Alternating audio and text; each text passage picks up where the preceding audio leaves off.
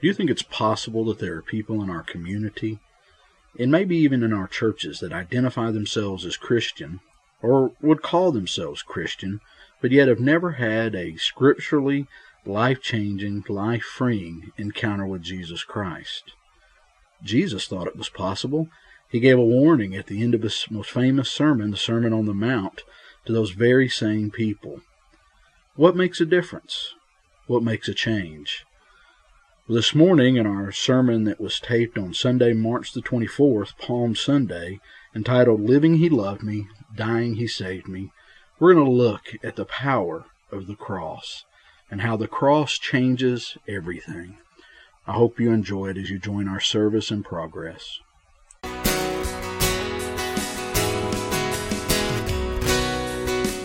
One day they led him to Calvary's mountain.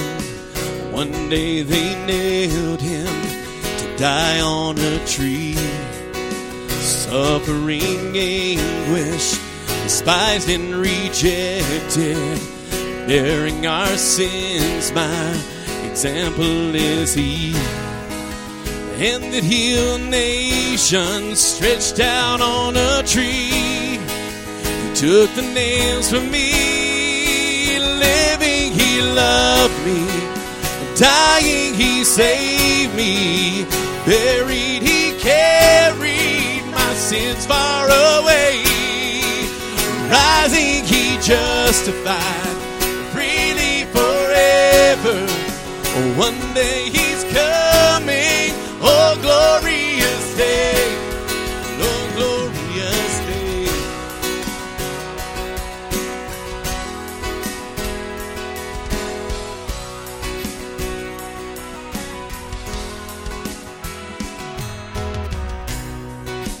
One day the grave could conceal him no longer. One day the stone rolled away from the door. Then he arose, over death he had conquered. Now he's ascended, my Lord evermore. Death cannot hold him, the grave cannot keep him from rising again. Living he loved me, dying he saved me, buried he carried my sins far away, rising he justified freely forever.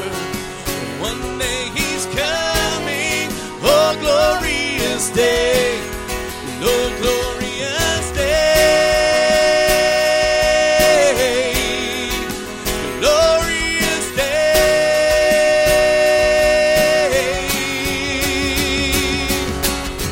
One day the trumpet will sound for his coming. One day the skies with his glory will shine. Beautiful day, my beloved one's bringing. My Savior Jesus is mine. Living he loved me, dying he saved me, buried he carried my sins far away, rising he justified freely forever. One day he's coming, oh glorious day, oh glorious day, glorious day, oh glorious day. Holy Spirit, you come and have your way in this place. Teach us your truth. Teach us your way. Teach us your will in the next few minutes. In your name we pray. Amen. You can be seated. When I was in seminary, I had a theology professor that liked to teach us by instigating debate. He would have us pick sides, and a lot of times he had us pick sides that we didn't necessarily agree with to try to defend those sides. And it's a great way to learn. The Bible says that iron sharpens iron, and so as you debate and discuss and wrestle with an issue, it's a great way to begin to allow truth to come into your heart. And one day he really challenged us and got a real heated debate started. In the Jewish faith, you can call yourself a Jew because of the culture, because of your background, because of your history, and yet not believe anything in the Jewish practice. You can call yourself Jewish, but yet not believe or not practice any of that religious faith. And so he asked us this one day in class, he said, if that's true of the Jewish faith, that there are a lot of people out there that say that they're Jewish, but yet they don't believe in the Jewish theology or the Jewish practice, and they don't practice their faith. Will there come a time when there will be a culture of Christianity, a group of people that call themselves Christians, but yet don't practice their faith, yet don't hold to the tenets of Christianity? And it caused an incredible debate. This idea that there could be those out there that call themselves Christian, that identify themselves as Christian, but yet don't follow the biblical practice of Christianity, have never really had a biblical, scriptural experience with Jesus Christ. And I remembered that debate this last year. I had a college student that had heard me. I spoke at the Baptist Campus Ministries one Tuesday night at their worship, and he was there, and he heard me, and so he came to church here the next Sunday, and he emailed me and asked if we could get together for lunch or for coffee, and I don't do coffee, so we did lunch, and we just got together, and he began to share his faith journey with me. And some of you may have a relational faith journey. It may be similar to what you experienced. We got together and he began to share that he grew up with parents that went to church sporadically. They were at church every so often. That his grandparents went to the same church that he grew up going to. And his cousins and aunt and uncles all went to the same church. And as he went to this church, it was just off and on. But it would be what we probably would call a Christian home. He remembers going to Vacation Bible School. He remembers going to things as a child. So he grew up in that type of environment. And he said when he was 14, some of his friends that were there at the church were going to youth camp that summer. And so they encouraged him to go to youth camp. He'd never been to any experience like that, never had an encounter like that or an experience like that, so he went. And said it was a great fun time, got to know other people in the youth group. But one night, the speaker was talking about hell. Was relating what hell was like and the realities of hell. And it really inflamed everybody emotionally. And so the speaker offered an invitation at the end of that meeting by saying, if you don't want to go to hell, you come down and pray with us. And so this young man says, as a 13, 14-year-old student, he said, well, who wants to go to hell? He said, and he stopped at that point. And he said, I got up and went down to the front. He said, but I don't know whether it was conviction, whether it was guilt, whether it was curiosity. He said, but I walked down the aisle. And he said, when I walked down, there were counselors down there, and a counselor grabbed me and took me over to the side. And the first thing he said to me was do you want to go to hell? Point blank. And the young man said, no, I don't want to go to hell. That's not, what kind of answer is that? What kind of question is that? But no, I don't want to go to hell. And immediately the counselor said, well, then repeat after me this prayer. And he led him in what we know as the sinner's prayer. I believe that Jesus died on the cross for me. I believe he saved me. And he said, repeat these words. And this young man said he had trouble because he didn't know what he was doing. He was just saying these words after this counselor. And so when they finished, the counselor looked at him and said, now you're a Christian. And now you don't have to worry about hell ever again. And this young man walked out and thought, well, that's what it means to be a Christian. He went back to his cabin. He told his youth minister. He went back to church and got baptized. But he told me, he said, nothing ever changed. He said, I went all through high school. I went back home, and there was never any change in my life. Now, my question to you is that what Jesus intended when he looked at his disciples and said, give up everything you have and come follow me? Is that what Jesus meant When he said in Luke 14, anyone who does not deny himself and take up his cross and give up everything he has cannot be my disciple. Did all he mean in that was just saying some rote prayer, just repeating some words back? Now, I don't discount anything that the Holy Spirit can do through our words and our desires. But let me ask you something. Is that the whole of Christianity? And if that's the case, then we have a disparity in what the Bible teaches and what many people experience. And it scares me to death. See, Jesus believed that there would be a whole culture of people that called themselves Christians. A whole group of people that identified because of the home that they were raised in or the groups that they associated with, that they would call themselves Christians, but yet never have a life-changing experience. You don't believe me? He ended his most famous sermon, the Sermon on the Mount, with these words from Matthew 7. Listen to what he says. Not everyone who says to me, Lord, Lord, will enter the kingdom of heaven, but only he who does the will of the Father who is heaven. Now, he's not talking about works there. He's talking about God's will is that man be saved. And not everyone will accept Christ as your Savior. Many will say to me on that day, Lord, Lord, did we not prophesy in your name, and in your name drive out demons and perform miracles? And I will tell them plainly, I never knew you.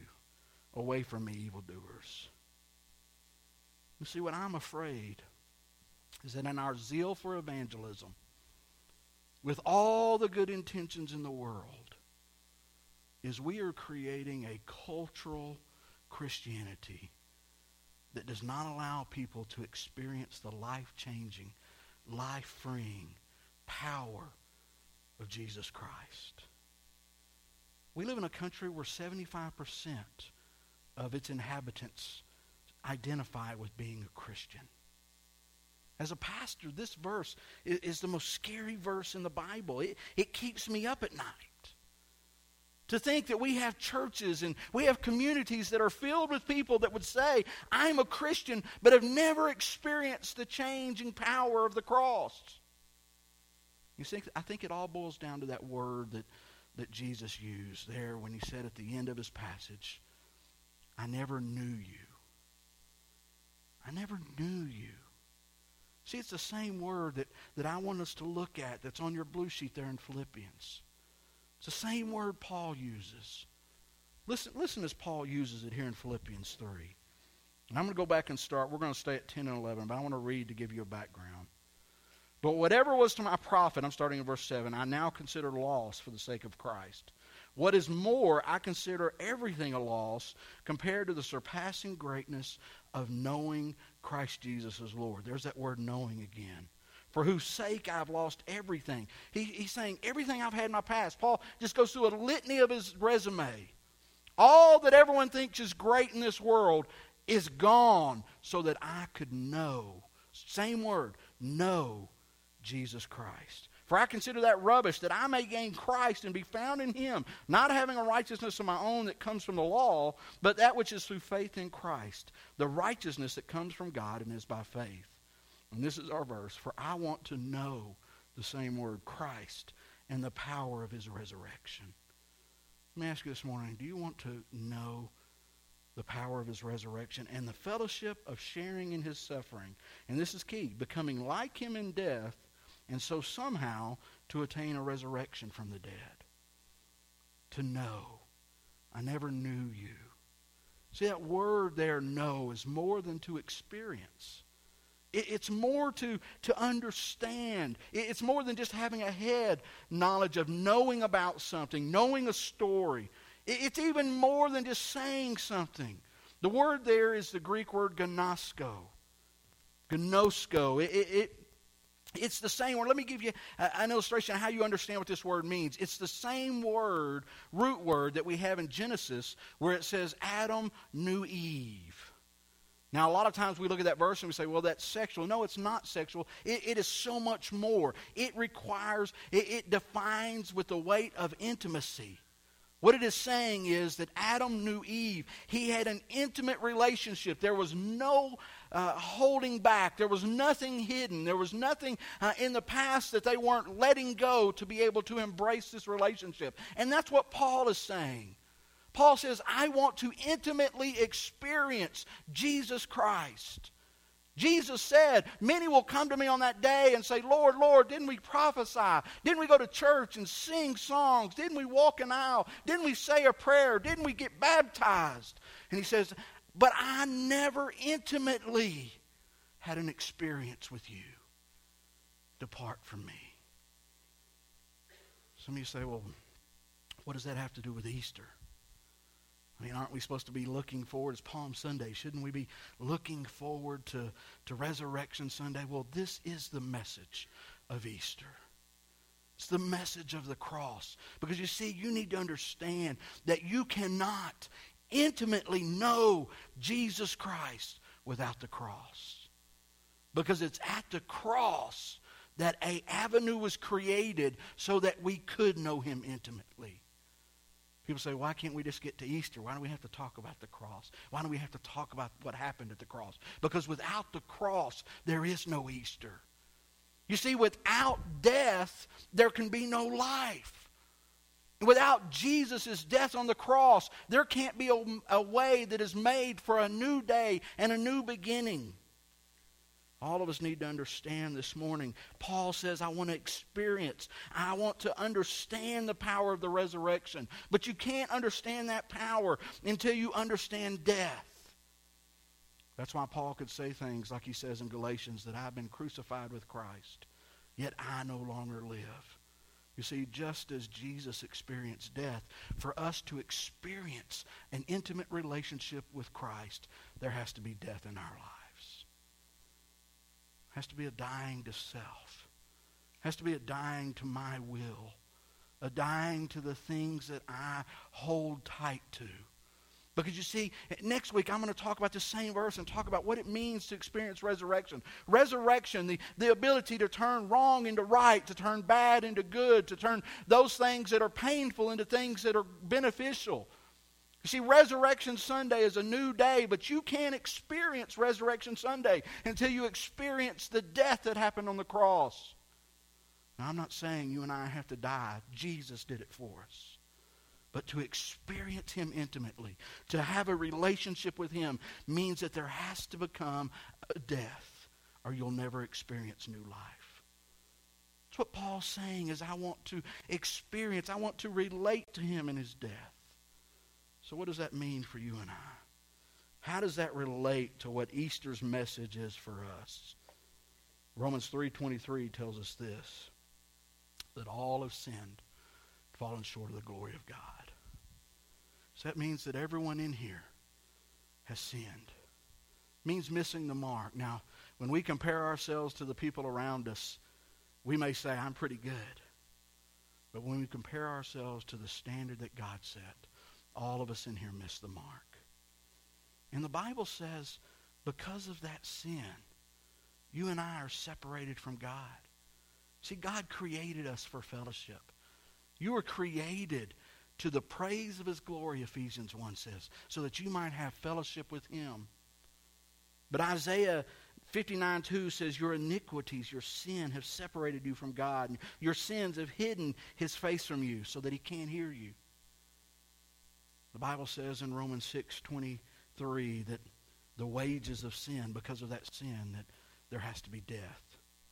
Because of sin, there has to be a shedding of blood. Now, in the Old Testament, in that old sacrificial system, they would sacrifice an animal to cover their sins. But it never wiped away the sin. It just covered it.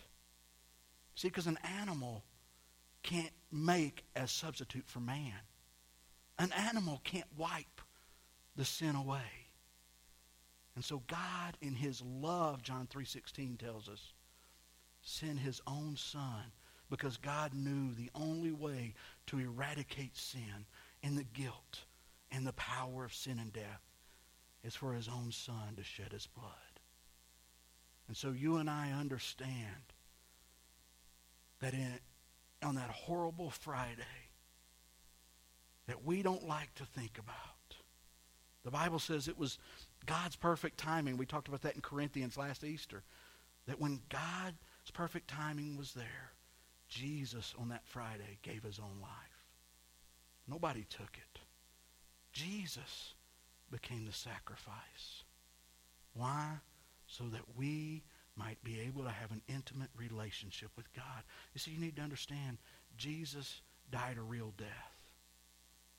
Sometimes we can get lost in the passion of the Christ.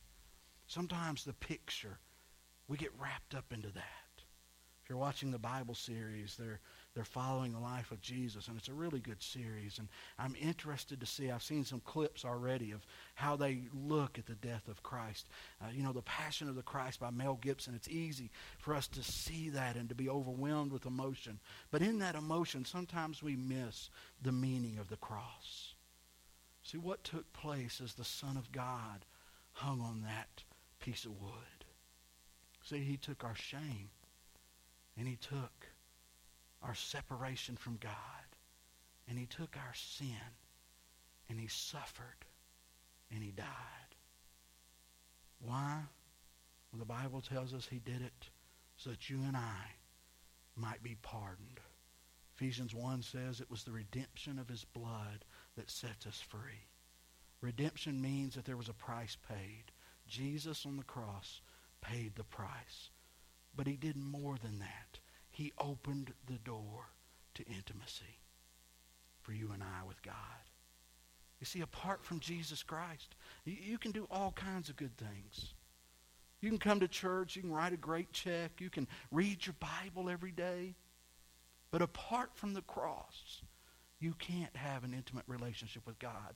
Sin clouds it. Jesus made a way. For you, for me.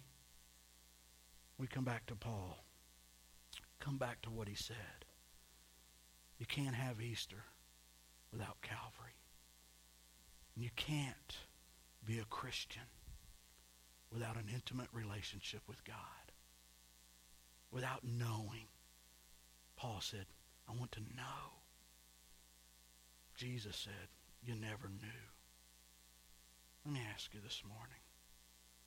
All of you in this room that grew up in church, you recognize what I just gave you here real quickly. It's called the good news, the gospel. The plan of salvation, what some people might say. But my question is, do you know it?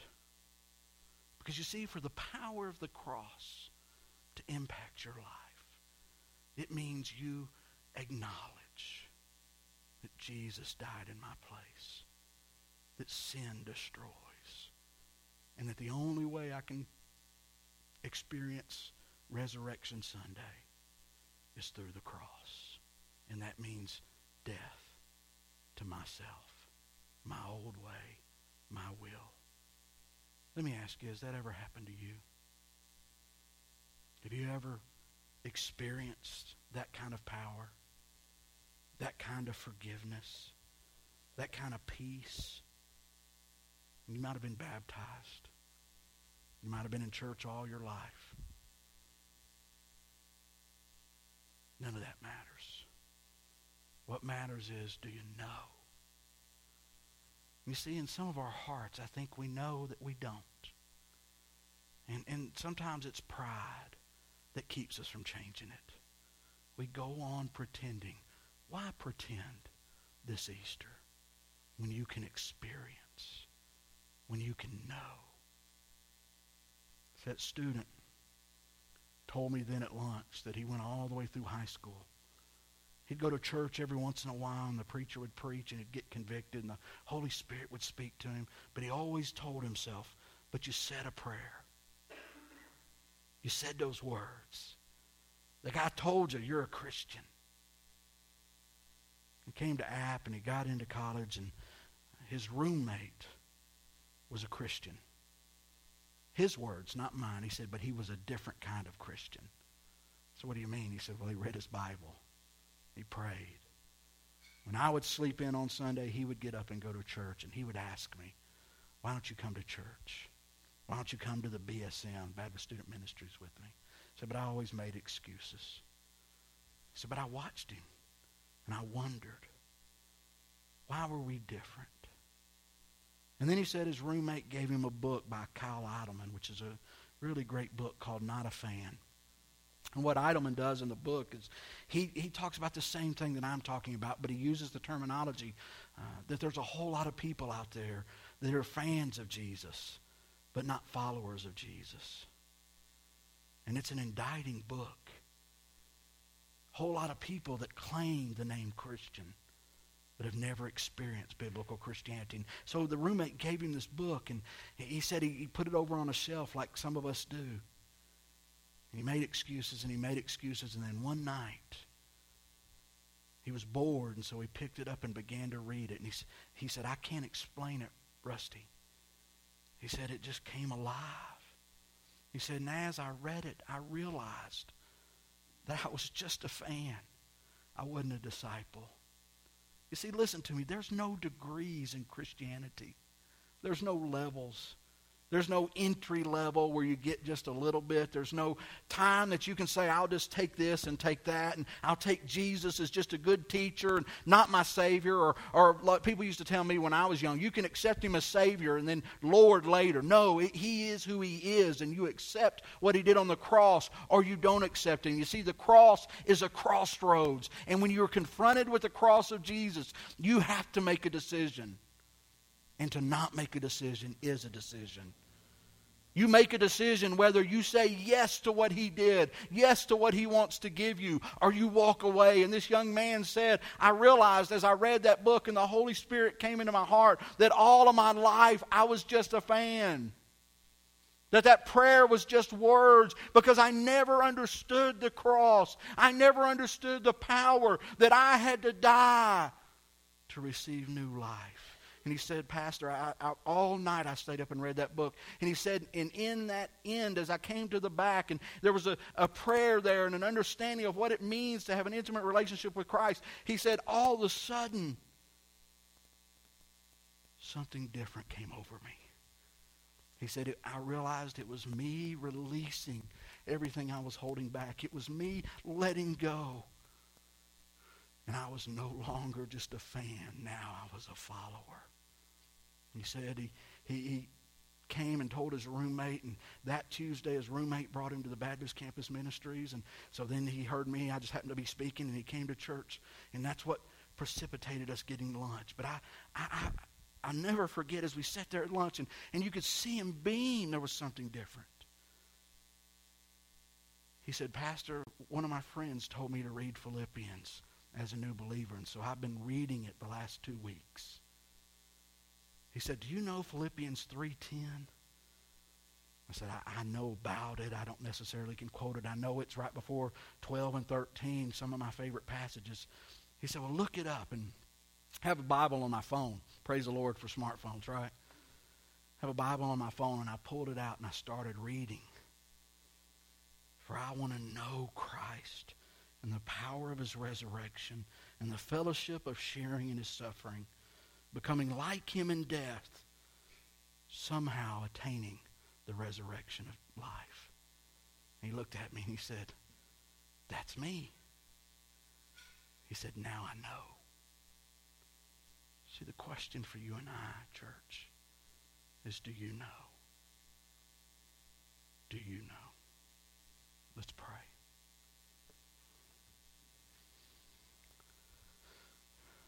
Every head bowed, every eye closed. I don't know why God wanted me to preach this morning. Palm Sunday. But I know it's the power of the cross. I'm just going to ask you a simple question to ask in your spirit. Have you experienced the forgiveness, the freedom, the intimacy with God? Maybe you've been in church. Maybe you had a similar experience to this young man. Have you ever been set free, really? And right now, the Holy Spirit is telling you, that's you. You don't know. You pretend and you smile and you put on a face, but you can be set free this morning. Don't let pride keep you from doing what you need to do. Holy Spirit, you know hearts. You know, you're the one who changes them. You're the one who turns them. You're the one who redeems them. Father, this morning, if there's anyone here that's just a fan, if someone was to ask them, they'd say, I'm a Christian, but they're just a fan. They're not a disciple. They're not a follower. They're not experiencing that intimacy, that power of the cross, the power of new life. Father, this morning, I pray that whatever I say would be dull compared to what you're saying in their heart right now. Father, speak to us. Do your work. For those of you that are Christians and you know, pray for those around you. Pray that it would be crystal clear where they stand. There'd be no doubt. There'd be no mixed line, that they would know. God, speak. Release your power. The power of the cross here this morning. In your name we pray. Amen. We're going to close. I wish I could tell you if the Holy Spirit's working that there were some magic words to say. There's not. All you have to do is to say yes to the cross. Yes. I was sinning. Empty. No hope. Yes. I want to know. I want to know. You say that this morning. I promise you the Holy Spirit, the Bible tells, will come in and change you from the inside out. Some of you have been trying to change from the outside in, and it's not working from the inside out this morning. What's the message of Easter? The cross, the resurrection, dying to myself so that I can experience new life. You want that this morning? All you have to do is ask. It's so simple. We make it so hard, so complicated, so simple. Yes. The Bible says when you receive, then you need to let others know. And I'm not going to have you come and tell me today, but maybe you might need to come and pray. Maybe you might need to come to the altar. Maybe you need to tell your parents, tell your friends, tell your spouse. I was a fan, but now I'm a follower. Then you need to follow the Lord in baptism. That's what I told this young man to do. He said, what do I do now, Pastor? I said, you go back to your home church where they all thought you claimed the name Christian. And you go down one Sunday morning and you stand in front of your church and say, I was a fan, now I'm a follower. And you let your pastor baptize you as a testament to the power of the cross. What's God saying to you? You do business with Him. Just stand as we worship.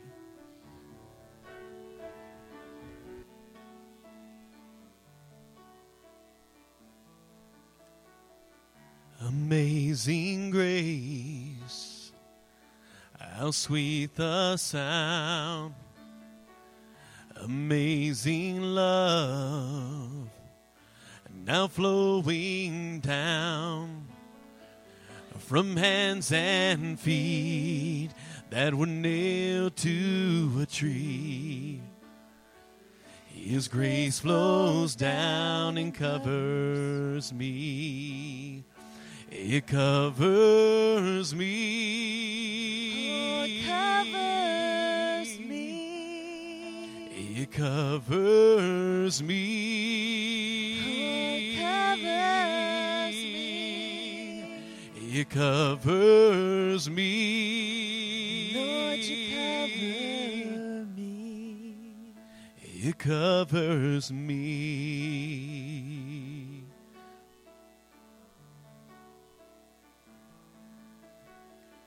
Amazing grace, how sweet the sound. Amazing love, now flowing down from hands and feet that were nailed to a tree. His grace flows down and covers me. It covers me. covers me. It covers me. Covers me. It covers me. Lord, you cover me. It covers me. I hope you know that's true, that it's available to every person here. That grace that covers, that strengthens, that encourages, that blesses. I want to encourage you, if God's speaking to you, if you're struggling with this idea of knowing that you know, email me, call me. I'd love to pray with you, talk with you. Love to encourage you, bless you. Let me know what God's doing. I believe He's working in some of your lives. For those of you that are believers, maybe this morning was just a reminder. Just a reminder of what's available. You at one time in your life experienced the power of the cross, but you've been taking it for granted. You've forgotten that there is an intimacy available. There is a relationship with a holy God that loves you so much that He let His Son endure this. You put it on the back burner, you put it behind. This morning, recommit yourself this Holy Week to understanding the power available. It covers me. Covers me. I want to sing that through one more time, then I'll close this in prayer. But I want you to sing this as a reality, as truth this morning. That even if this morning, if you were a fan when you walked in and now you're a follower, guess what? It covers you. It covers you. The power of sin gone. The power of guilt gone. The power of death gone. Why? Because of the amazing grace of the cross. You sing that to Him one more time, then I'll close this. It covers me. Covers me. It covers me. Covers me. It covers me. Lord, you cover me. It covers me. Grace flows down. Grace flows down. Grace flows down and covers me. Amen. God bless you for getting out. I pray that you've been blessed for being here. I pray that the Holy Spirit has challenged you and encouraged you. As the Holy Spirit put this on my heart, I said, God, that's such a simple message. He said, yes, it is. But somebody needs to hear it simply put. So I pray that that was you.